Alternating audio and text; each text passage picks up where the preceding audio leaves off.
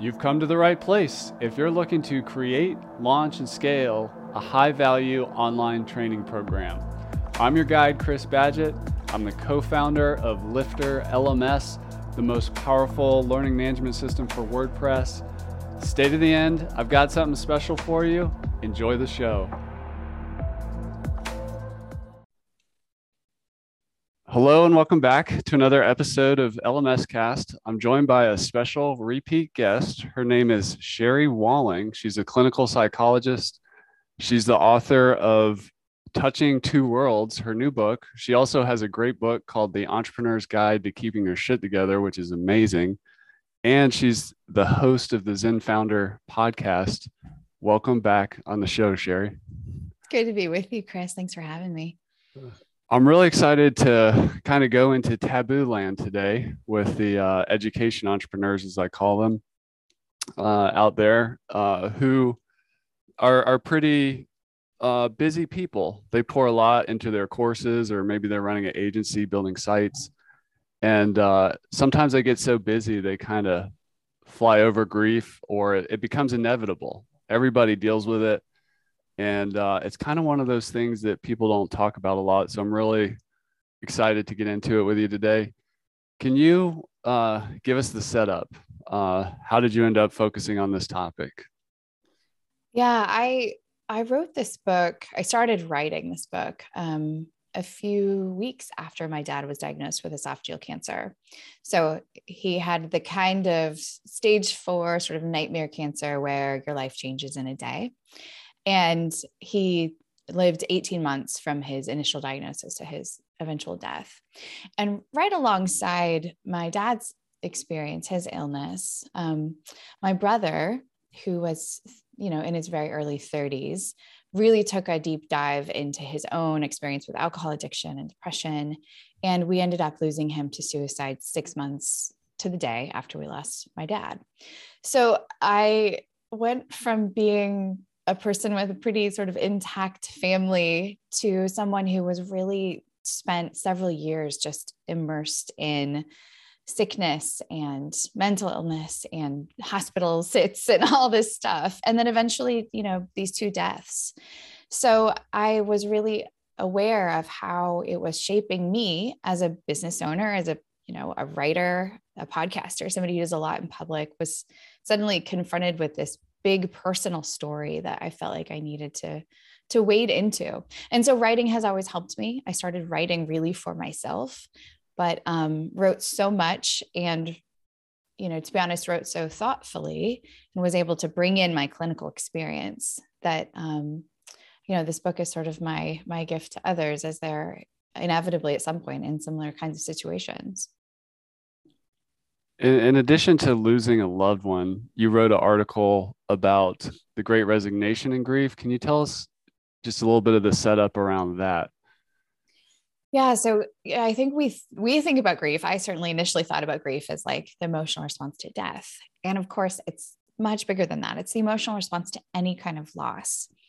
And, as an entrepreneur who, is hiring a team or interacting with other people, a lot of us have experienced these big shifts in work life that have correlated with COVID, right? Of course, everybody had to work remotely, whether they wanted to or not. Some people liked it, some people didn't, but it kind of created this like existential crisis for many, many people around how they wanted to spend their time and how they wanted work to fit into their life. And so the grief of COVID, right? The loss of plans, the loss of security, the loss of all of our rhythms. And for many people, the loss of health or safety or actual life reshifted a lot of our assumptions about how work happens. And so, lots of people are not returning to work. We saw the greatest number of resignations last year. And I think that response is really grief driven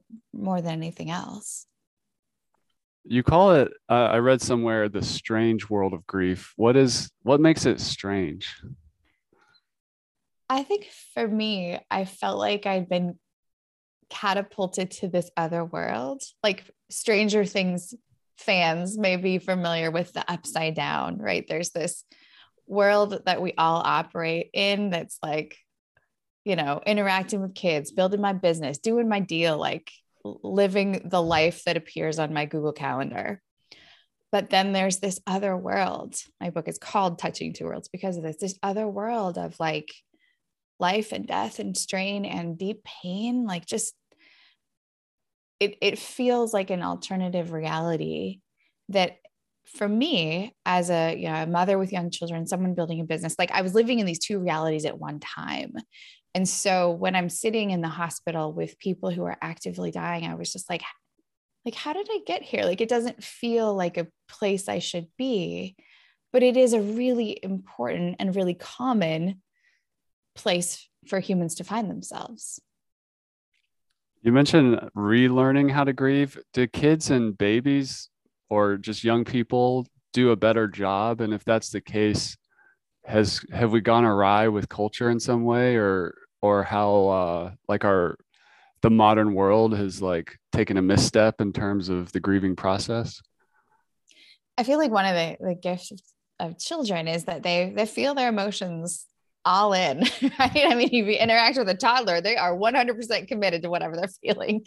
They don't have a story around, should I be feeling this? Am I feeling this for too long? Is this the right expression for my feeling? They don't have that sort of metacognitive mess that we grownups find ourselves in.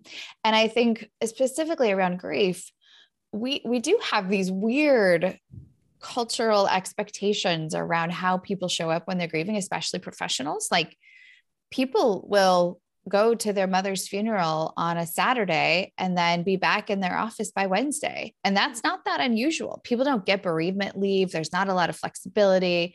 There's sort of this expectation in Western sort of US based culture that will sort of stoically shed a tear and then get back to business. We don't have like a framework for how to cry, like scream, to wail. And that's toddlers do, they know. But we don't have these big bodied, full emotional expressions of big emotions that I think we in some ways need a more comprehensive capacity to emote. You mentioned going back to work. If for ourselves or if we employ people, what do you think is the healthy thing to offer to, let's say, as an employer, when somebody loses a loved one? What should we say? Like, how much time? Take as much time as you need, is kind of what I've always said, but how do we help our team when they're involved in that? I think flexibility is really helpful, like acknowledging that some days it may feel really good to come to work and just dive in to a solvable problem and put your head down and get shit done. And other days it may feel absolutely impossible to do that.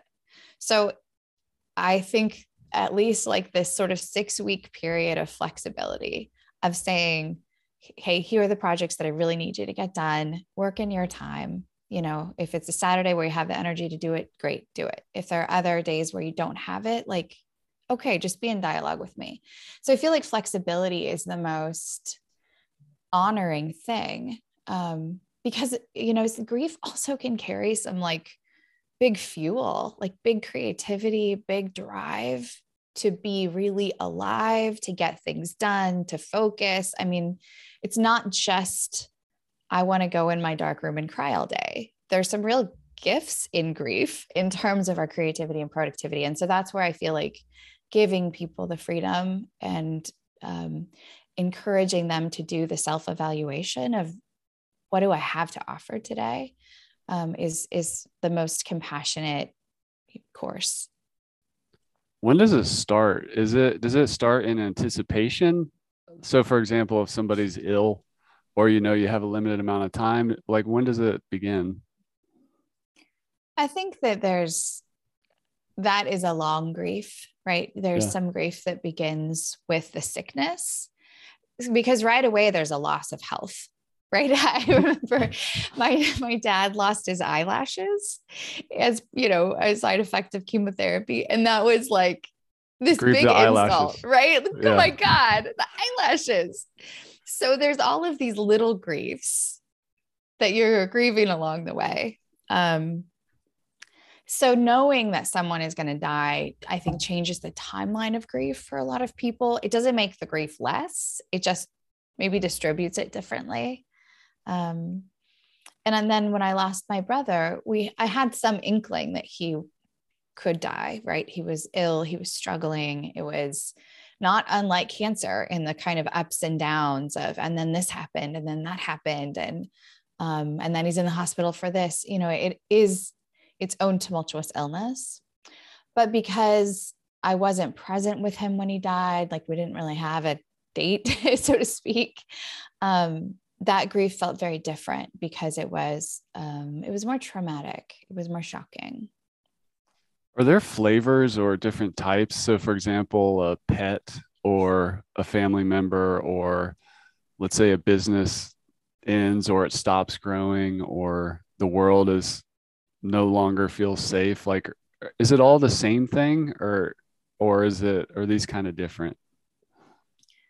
I mean, I think grief is the emotional response to loss. And there are lots of emotions that go in the bucket of grief, right? It can be rage, it can be new joy or a new connection to what's important.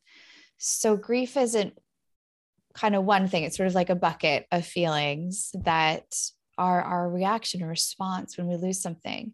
And so I kind of think of them mixed differently. It's like a little cocktail. They get mixed differently for different kinds of losses for different people. That makes sense.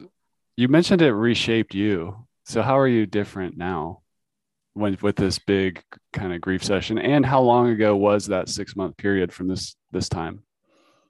Yeah, my dad died in November of 2018, and my brother died in May of 2019. So that's both long and short at the same time, right? Like, I don't know how is that long ago or not long ago.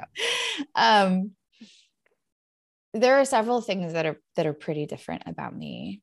One is a real deepening of my own commitment to my own body, if that makes sense. Like Like your feeling health? really, yeah, my health, but also the enjoyment of my health. So I have this sort of side life as an aerialist, as a circus artist, which anybody who follows me on social media is well aware of. But that's become really, really important to me in a way that it was like just sort of like an exercise thing that I did before grief. But now it feels like this embodied part of me is a deep part of who I am and what I need in order to march forward in the world in the best way. So that sort of deep sense of gratitude for a healthy body and commitment to keeping it healthy, it's different. That's a shift for me. I think I'm a lot more tolerant of living in the back and forth between those two worlds. Like, I generally would consider myself a pretty positive, sort of personality-based positive person. And now I'm not uncomfortable with deep sadness. Like, I go there all the time and I live there and I'm okay there. And that feels like a deepening of my emotional capacity that didn't exist before grief in the same way. In broad brushstrokes, do you see any trends where men and women just in general deal with grief differently? Do you notice anything there, or is it not I really? think a lot of our social expectations get applied in any type of high stress situation. So I think men are really pulled into problem solving and fix it mode. Um, and maybe women are more pulled into like the emotional caretaking. So there's some kind of like social pressures. I don't know how many of those are like endemic or come from truly who we are, or if these are just roles that we play. I think the vulnerability of grief can feel less comfortable for men. I see a lot of men masking grief with alcohol or with other substances where they're sort of turning down the intensity, or again, kind of going into distract and avoid mode. I think women, generally speaking, again, this is sort of stereotypical, but women generally have a little bit more permission to be overtly emotional. I wish that men had a little more space for that. Frankly, I think it'd be healthier for them. You've done a lot of work with entrepreneurs specifically. Do entrepreneurs tend to have some issues with grief that are kind of ways they deal with it, patterns you see? I think entrepreneurs are like in the moment go kind of folks. And so I think they're also really driven for the well-being and care of their companies, right? They're committed. And what can happen, I think, easily with entrepreneurs is they just sort of skim over the top of grief and it gets kind of pushed down and it can be dormant later and cause problems later. So I think like all really on the go, highly ambitious folks, grief is a lot of work. It takes a lot of time and it's very complicated. And most entrepreneurs, I don't think see the value in going through that process as much as they see the value in like skimming over and getting back to work. In the short term, that might work just fine. In the long term, I think that does create some problems. I've worked with a lot of entrepreneurs who have an event happen that triggers this grief reaction for the dad that they lost 10 years earlier. And they never really waded into all that they felt about that event. What about cross culturally? I know some people that have gone to like Native American like grief wailing ceremony things. Is there Uh, any cultural examples you know of around the world where a certain group of people may have a healthier relationship with grief, and what does that look like?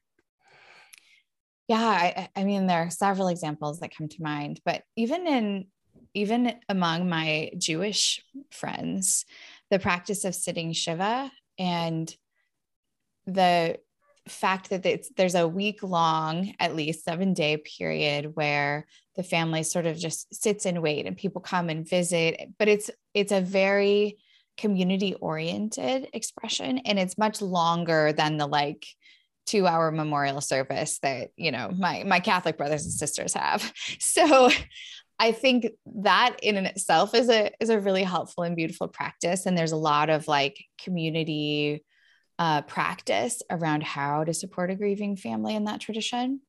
And then another example that comes to, I spent my junior year of college living in West Africa. And when you go to a funeral in Ghana, there's like special clothing that you wear. It also is like a week-long process. There's parties, there's all kinds of different events, and they all have sort of a different emotional tenor. So there is like a wailing ceremony. There's a time where people cry and they yell and they express with their bodies. And then that same night, there's like dancing around a fire. So there's this full range of grief and then celebration of life and wailing and sadness and then deep community. But even I was so impacted by the idea of dressing together because it identifies we are all in mourning. We are all impacted by this. And we as a community, a family, share this visual external identity that says, don't mess with me, I'm in grief. All right, let's say you have somebody has a magic red phone to you, and they've just they've just lost a loved one. Let's say a parent. Um, what do you advise? What would you advise that person? They're like, I don't know what to do. I'm broken. Like, can you Mm. help? What would you advise them? I would advise them to go slow, to cancel as many things as they can possibly cancel, and to really listen to what their longing is. Like, is your longing to go lay on a beach for a couple weeks? Go and do that. Is your longing to take a driving tour of all your childhood homes so you can remember all of these moments with your parent? Go and do that. Is your longing to call up your aunts and uncles and interview them about who your parent was when they were a child? Go and do that. But like really listen to those internal longings, those internal voices that are like buried so deep, they're kind of hard for us to hear in our modern lives. So I would advise lots of space, time to do what you're longing to do, and then that deep listening. I would also advise people to really talk with others, like build sort of a grief community of support. Let your friends know, talk to your friends about what's happening, even if they haven't lost family members. I also think it's really helpful to find a couple people who have had a similar kind of grief experience, because there's a lot of like, is this normal? Did this happen to you? That kind of grief community is really, really helpful. You mentioned being touched by suicide. Is that an example of other people touched by that for finding support? Yeah, I think there are some intricacies with that kind of loss that our culture in particular isn't sure how to digest. There's a lot of like shame, or other people remember that dead person with more complexity. So when my dad died of cancer, people would say things like, it always happens to the good ones, or, just these like trite little things that people say when somebody dies.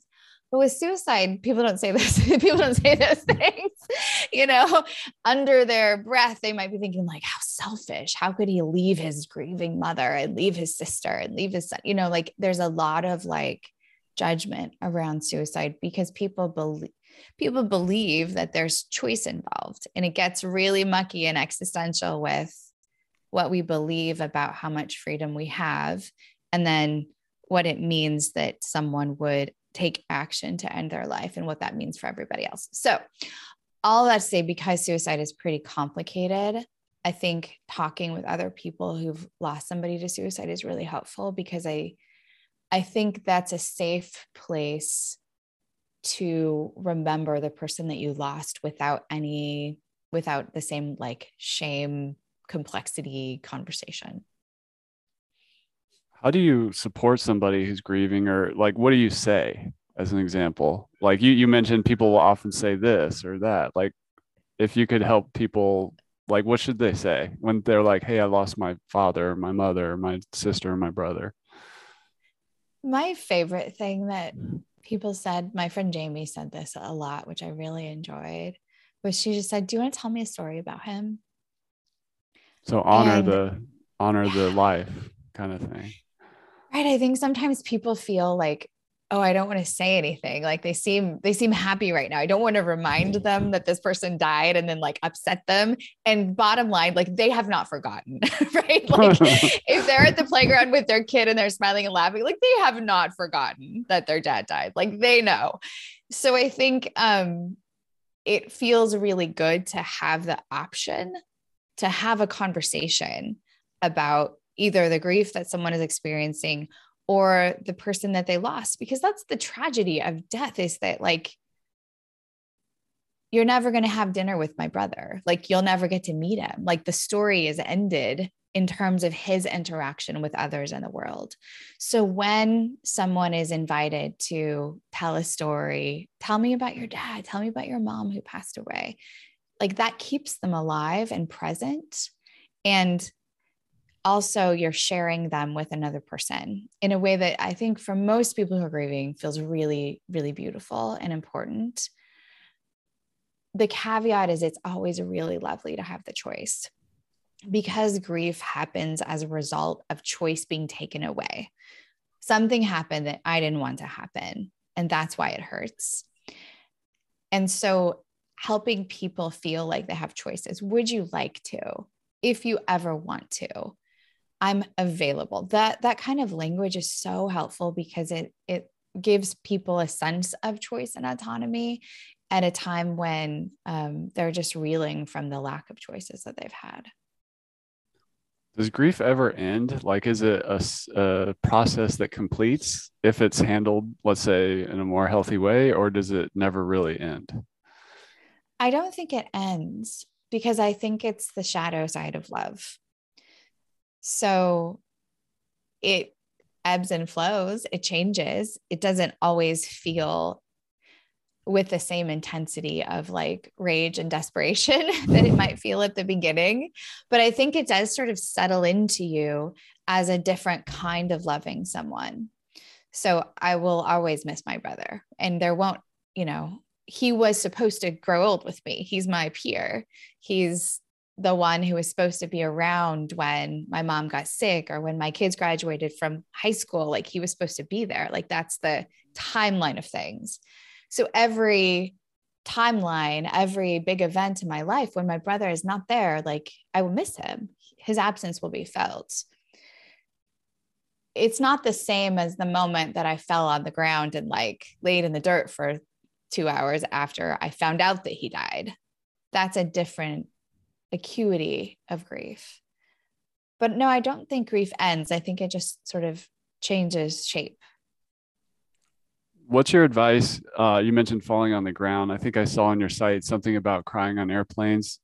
What about grief and kind of having heavy emotions in public? It's sometimes it's hard for people, but how can you reframe that, or what should people do if it happens in public?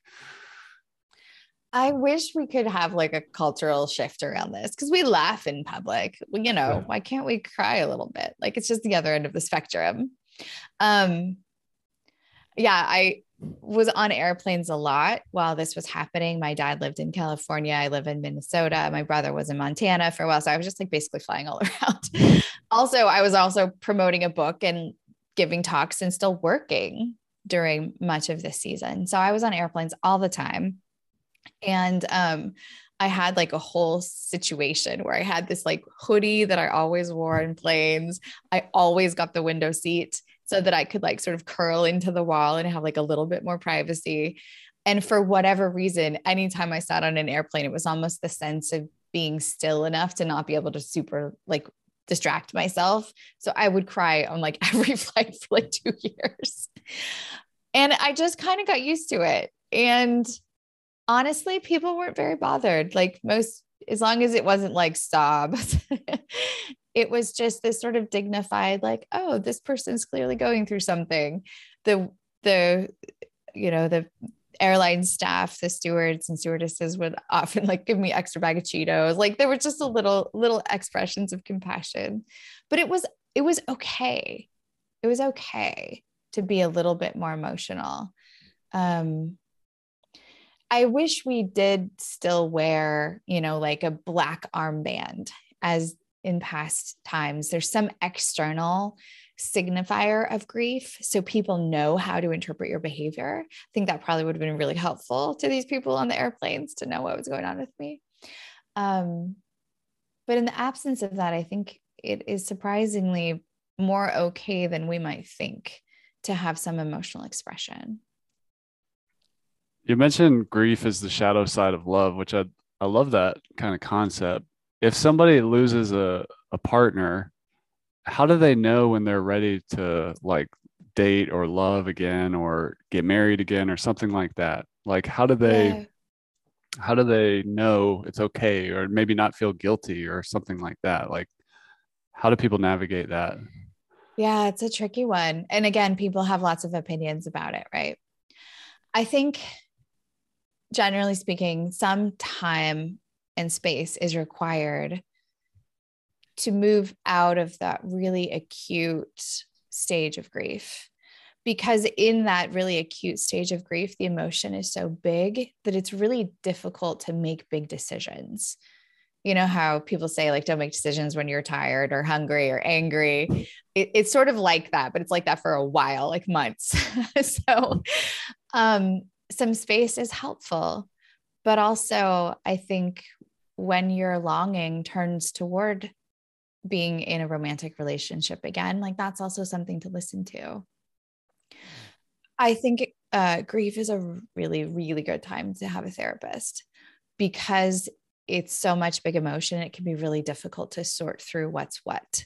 So somebody who's been bereaved and lost their partner and is thinking about, partnering again, it's a nice time to have like a thoughtful, objective third party, at least ask the questions around what might be at play in this longing. What are some unhealthy behaviors that people just to be aware of that like when you're grieving, you may be inclined to drink a lot or go right back to work and just kind of power through it? What are the things to just throw some caution against? Yeah, anything that functions as avoidance can be problematic here. And that's where the drinking can be problematic. It's numbing, right? I don't want to feel. So alcohol becomes an option. I mean, all of all of the distraction techniques, like online shopping, spending money, pornography, having affairs, like all of the things that lead us into another overwhelming state and allow us to avoid our feelings. So there are healthy ways to have a break from the power of grief. I think for me, that's what my circus world has become. Like when I'm on the flying trapeze, I'm completely focused for safety reasons on what I'm doing. And I'm not in my grief moment. But I can do that for a couple hours, a couple times a week, and sort of have this full body break from grief.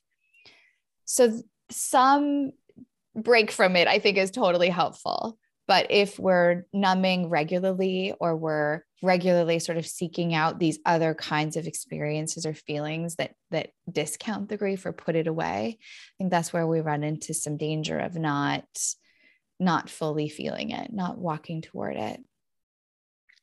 If we zoom out and we look at like the great arc of the human experience or our generations and of our lineage or whatever, and we kind of get to it, have had a healthy process with grief, how can we harness the creativity that comes out of that? Like you mentioned, for you, writing was really helpful, but and also created something of value that's going to ripple out into the world. Tell us more about that creative energy that can come out of it.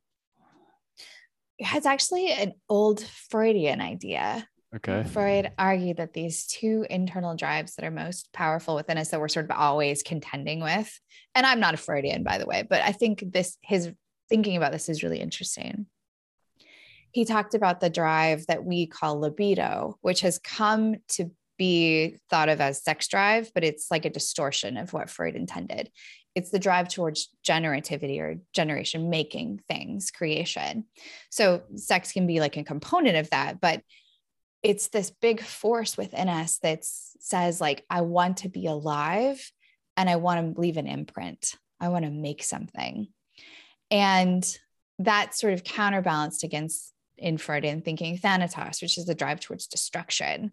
I want to burn. I want to mess it, like I want to sort of terrorize, and I am ultimately heading towards my own doom. So we're always kind of, again, Freudian idea, like contending with these forces. And I think grief rips those forces open. So lots of people in grief who've never had suicidal ideation experience suicidal ideation.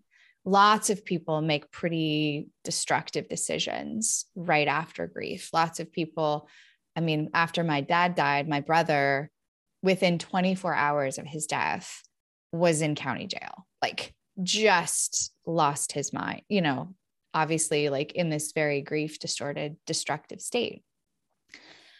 So the other side of that though, is this creative drive. It's the drive that says, I want to matter and I want to be alive. Like I want to feel my life.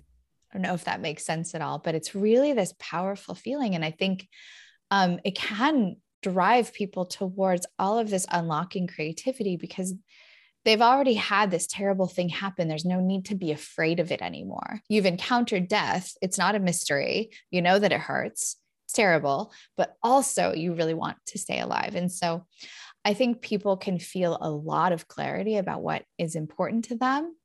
And if you have the time and space to listen to what's happening inside of you, that creative drive, I think, can be pretty amazing. Like great poetry, great art, all kinds of music is written in reaction to grief and loss.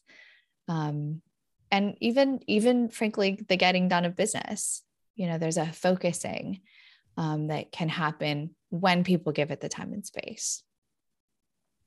Incredible. Touching2worlds.com. What can people expect inside of the book?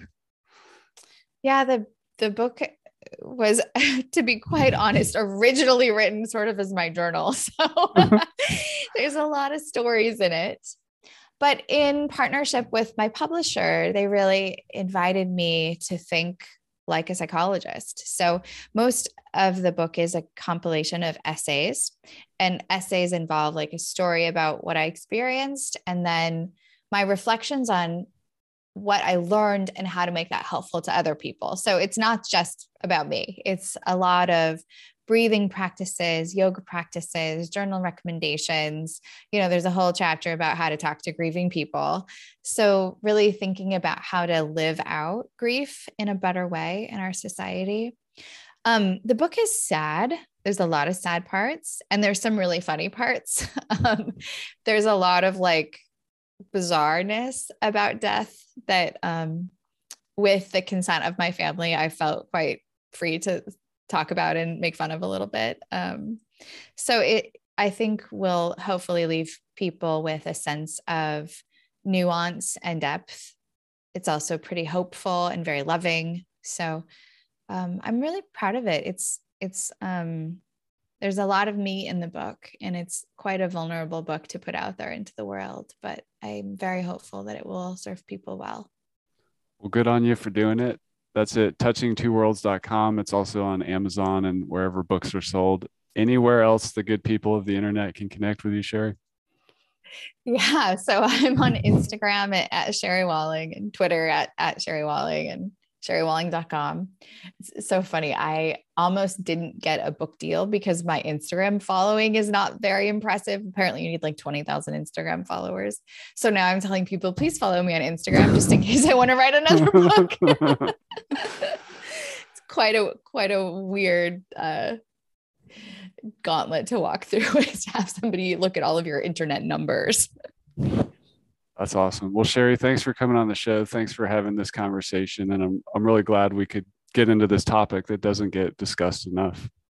Yeah. Thanks for having me. Thanks for your thoughtful questions, Chris.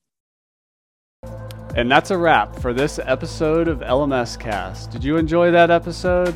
Tell your friends and be sure to subscribe so you don't miss the next episode. And I've got a gift for you over at lifterlms.com/gift. Go to lifterlms.com/gift. Keep learning, keep taking action, and I'll see you in the next episode.